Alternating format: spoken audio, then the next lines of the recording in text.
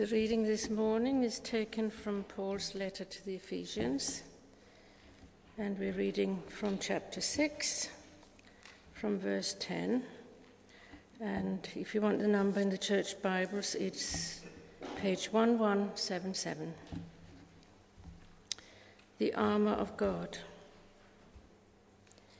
Finally, be strong in the Lord and in his mighty power. Put on the full armour of God so that you can take your stand against the devil's schemes.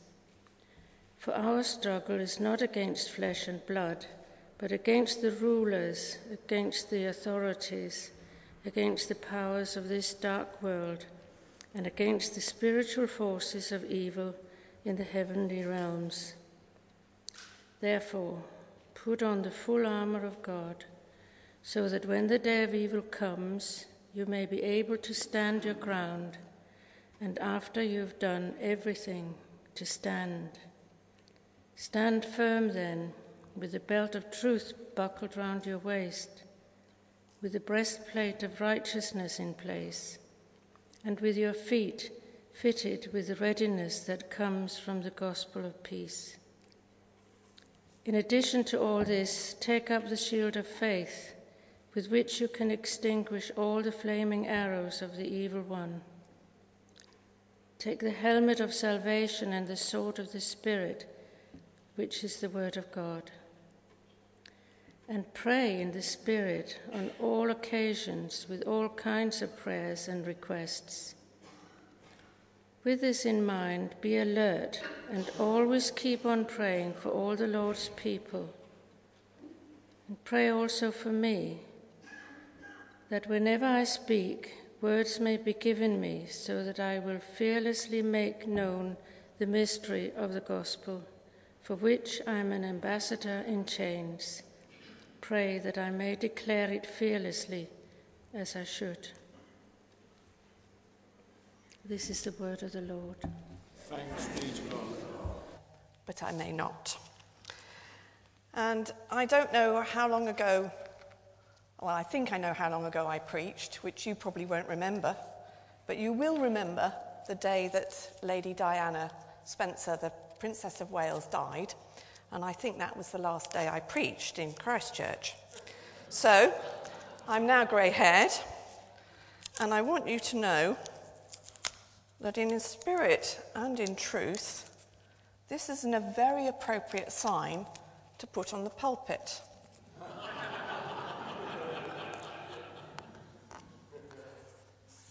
Now, several of you here have degrees, don't you?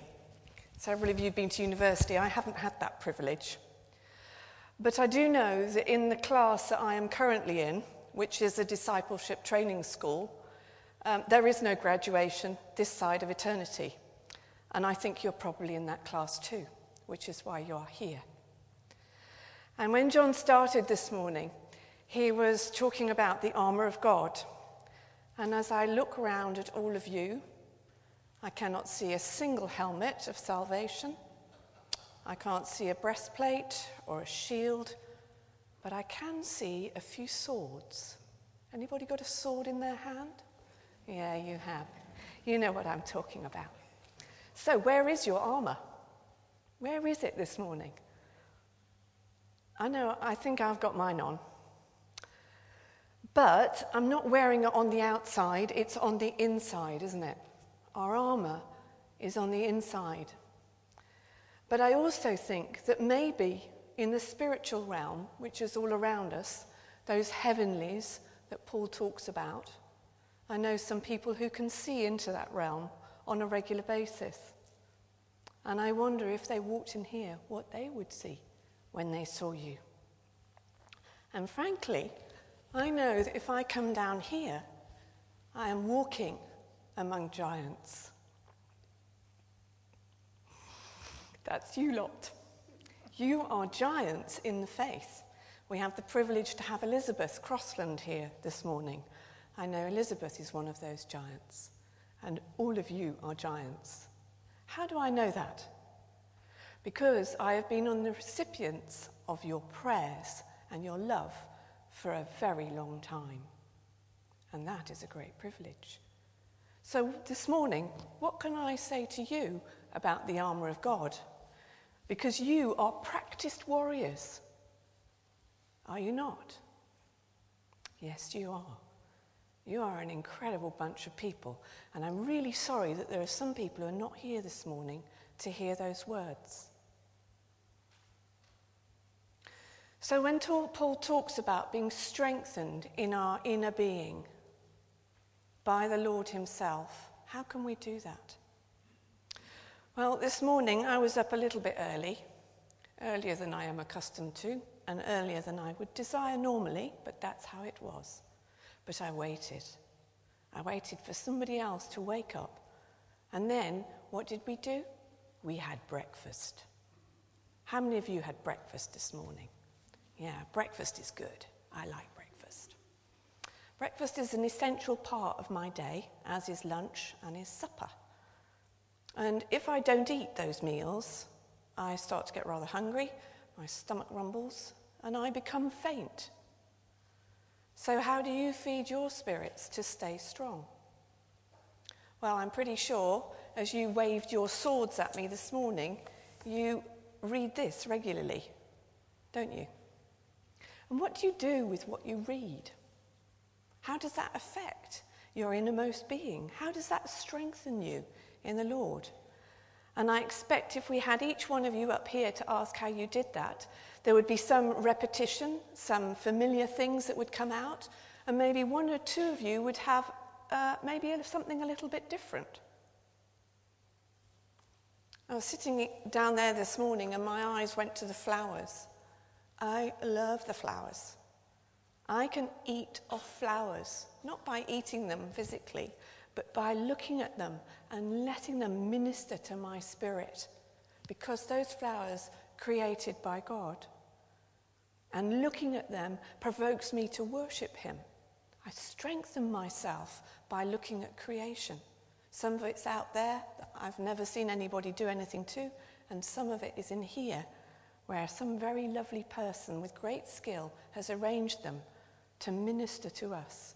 Very often the flowers minister to me and strengthen me. I wonder if that's what Paul is talking about. And now you're going to have to wait, because I need to open the page and remind myself, what is it I'm doing here? The reason for putting on our armour in our innermost being and strengthening ourselves, Paul clearly tells us, is so that we can stand. We can stand against all the wiles of the enemy. How many of you, I wonder, have been to Buckingham Palace and seen the guard standing on guard? I think there's usually two of them, at least, outside Buckingham Palace. They're very still, they're very upright, and they are very alert. They don't miss a trick, I am sure of that. They don't move much. Every now and then they walk across the gates. They're guarding the gates, but they're standing. And as you may remember, there's probably, I think it may be Habakkuk, who talks about standing and watching and waiting. To stand is actually an active position. And many of you have been standing and waiting and watching for a long time. And some of the things that you've been desiring have come to pass, and you have stood your ground against the enemy. And what is it, I wonder, that motivates you to keep standing year in, year out sometimes? Well, I'm going to leap ahead. I think it's a lot to do with that helmet you have on in here. It's the hope of salvation. I expect some of you have had some great disappointments in your waiting through your lives. We all have to deal with disappointment. It's not a very nice thing. It's a very difficult thing to deal with. But those of you that have stood with disappointment, somehow you're still standing, aren't you? We learn how to deal with disappointment through a couple of things. One of them is our friend God, Father, Son, and Holy Spirit. And the other thing is one another. Because the reason you and I have been created is for relationship. relationship with God and with one another. That's what he's made us for. Nothing on the earth is more valuable than relationship. And where do we have some of the greatest strife and difficulties and challenges in our lives? It's relationship, isn't it? Relationship with one another, especially difficult ones, very difficult to overcome. And where do those challenges come from? Well, I think they come from sometimes within us. Very often there are things going on around us in that spiritual realm that mostly we have no awareness of that really do come against us. And that's when we have to stand. And sometimes it's those times when you're very aware of that shield in your hand, isn't it? You're aware of what is coming and you say, no, not on my watch. Don't you come here. We stand our ground. We say, no, snapping it off. And sometimes we get taken unawares and maybe we snap at somebody. And it's not very nice. And then we have to you have to restore that relationship where there's breakage. The enemy wants to come and destroy our relationships, destroy our relationship with God, destroy our relationship with one another. We stand ground and we remember that God is. One of the beautiful aspects of this little passage right at the end of Ephesians is it comes at the end of Ephesians, and it's a summary really of everything that Paul has been talking about. And if you're feeling a bit weak this morning and you want to strengthen yourself, I would say just go back to chapter 1 in those first few verses at the start of verse 3 when he says, "Praise be to the God and Father of our Lord Jesus Christ, who has blessed us." Past tense, he has blessed us in the heavenly realms with every spiritual blessing in Christ Jesus.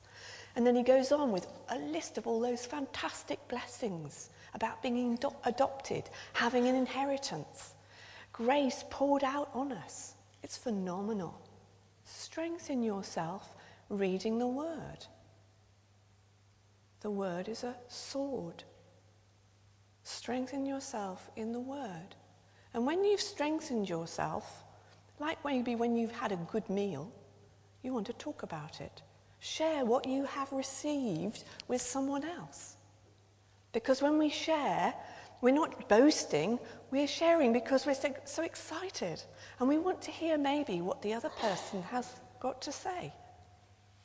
One of the benefits in my life, as I'm sure you can imagine, is Mr. Martin Goodchild. Because he thinks quite differently to the way that I think. And I need to hear what he has to say. And I have to stretch my brain to take on board what he's saying, even though I think I've got the complete truth and nothing else is going to really add to it. But I need to open my hand and listen. What's he got to say? I need to weigh it up. There's all sorts of things that we can do to strengthen ourselves and strengthen that armour, isn't there? For the sake of our relationships, for the sake of standing ground for the next 30, 40, 50 years, or maybe less. Because the enemy is prowling around. And even though we live in a very comfortable world in this country, we don't live in a desert necessarily, we live with lots of rain and storms, but there are things going on that are very surreptitious that would say, no, your God is not. Jesus Christ is not. People don't want to hear the name of Jesus on the street, particularly these days. But we need to grow stronger in what we believe and why we believe it. Not because we want to beat others up, but because we want to maintain that relationship with God, with others, so that we can benefit others in that context. And some people we have relationship don't know God. And we want to benefit and bless them too, for his glory. So all sorts of things going on in this passage for thinking about, aren't there? And I think, how long have I got, John? Sorry? How long I've got? I forgot to look at the clock. Keep going. You're all right. All right. I was going to say I could go on for a very long time, but I know that you might get bored and there is communion, so there's food coming. What's that, Brian? I said, please do. No. I'm out of practice. Definitely out of practice.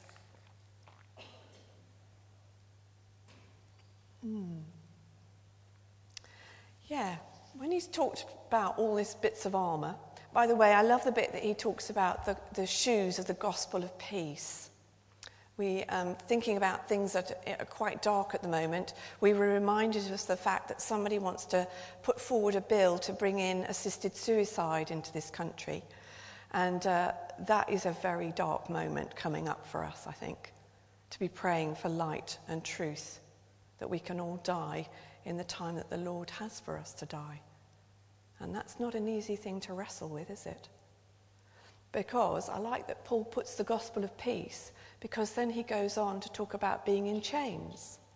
How can a man who's in chains talk about the gospel of peace, I wonder? Interesting thought. Is it the gospel of peace or the gospel of suffering or the gospel of both? I wonder what you'd have to say about that. So I think I've touched on really how you can take care of your armour.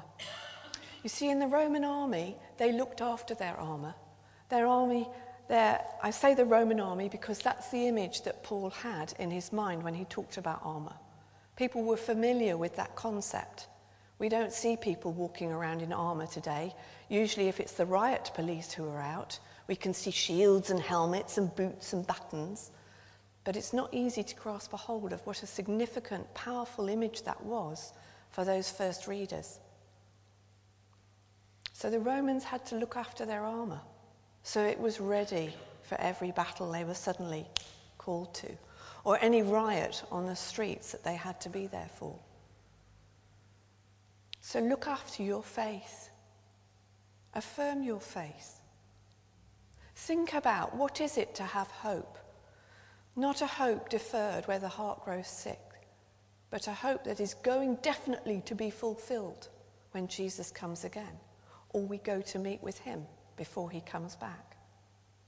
Our hope is very, very important. There have been certain things that I've been wrestling and praying for many years that I haven't seen fulfilled yet. And I do get a bit fed up sometimes. I think, come on, Lord, when are you going to do this? And often the refrain can be, well, Susie, my ways are not yours. My timing is not yours. Just keep praying. Just keep praying. So that's sometimes a time when I start declaring hope over situations where there doesn't seem to be hope. Because the hope is real, the hope is eternal, and the hope is our salvation. And it's the hope for many people who haven't yet received it yet. So faith and hope, and keep not just talking about the gospel, but live the gospel in such a way that if you happen to tell somebody you're a Christian, they would know it already, somehow. And your breastplate of righteousness. I love the fact that it's a breastplate because it makes me think of my heart and guarding my heart. Guard your hearts. Guard your hearts from what you watch on television or listen to on the radio. Guard your hearts with what you read in the newspaper. And if you think I might be a bit over the top, stop reading the paper or stop watching the TV for a year or so and then switch it on. You'll be very shocked. You'll be very shocked. It gets to be a bit like a detox. I've actually never owned a television in my life. And now we have a computer, I can watch iPlayer. I'm very selective about what I watch. And I love the off button. It's a very good button to use. Use it more. So there we are. We've thought about our armour. We've thought about the reality of spiritual warfare, which sometimes is very subtle, sometimes is very in our face. We've thought about relationship in the context of all warfare and guarding our relationships, looking after them, working at them, being patient with them. And I would say that as long as you have the word with you and keep in the word and keep talking about the word with others, you will keep growing because you will never, ever get to the end of learning about God or learning about what he's actually said in one sentence. His word is unfathomable. It's very powerful. As you know, it's sharper than any two-edged sword. And it's there for our instruction, our training, our help, our guide. And in all the mix of that is the wonderful Holy Spirit. And as you know, Martin and I have worked on this School of the Word and the Spirit for a few years. Don't ever separate the two. A heavenly divorce is not on God's agenda. So use the two. Be aware of the Holy Spirit with you as you read the Word, because he was the one that was there when Paul was writing, or Moses, or Habakkuk, or any of the others. Cultivate his presence. Practice his presence. I don't have very strong muscles. I'm not very great at lifting. I use Martin to lift. But what about your spiritual muscles? How are they doing? I think mine could do with a little bit of a spruce up, a bit of a workout. I want to encourage you because you are such extraordinary people. And I want to encourage you to press on and to keep going. Partly for selfish reasons, because you are my inspiration, but partly for his glory as well, which is far more important. And ultimately as well for the benefit of others.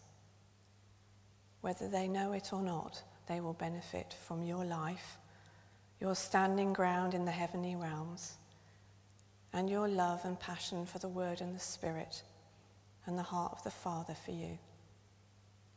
May you be blessed. May you be blessed. And may you be refreshed as you read back through Ephesians. Maybe try it in a different version, like the Message. Maybe get a different perspective. I like using about 2 or 3 versions, and the NIV isn't one of them actually. But I like diversity. I like fresh perspective. And if you're getting a bit stale or a bit bored, pick up a different version.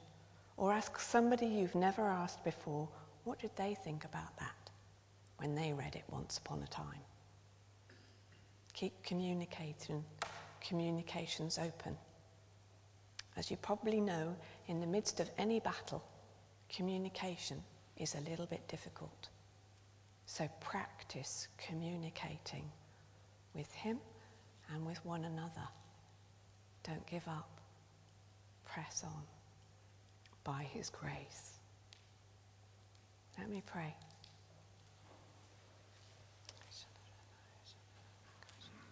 Father, I thank you that your Holy Spirit rests on us by your grace. And Lord, I thank you for these very precious people that you know so well. And Lord, I ask for this moment that you would just drop encouragement into their hearts. And please inspire them afresh in a way that just suits who they are. And Lord, may they walk out taller than when they came in. Because you are the lifter of our heads, and you are the lover of our souls. And we bless your holy name for your living word and your beautiful Holy Spirit. Amen.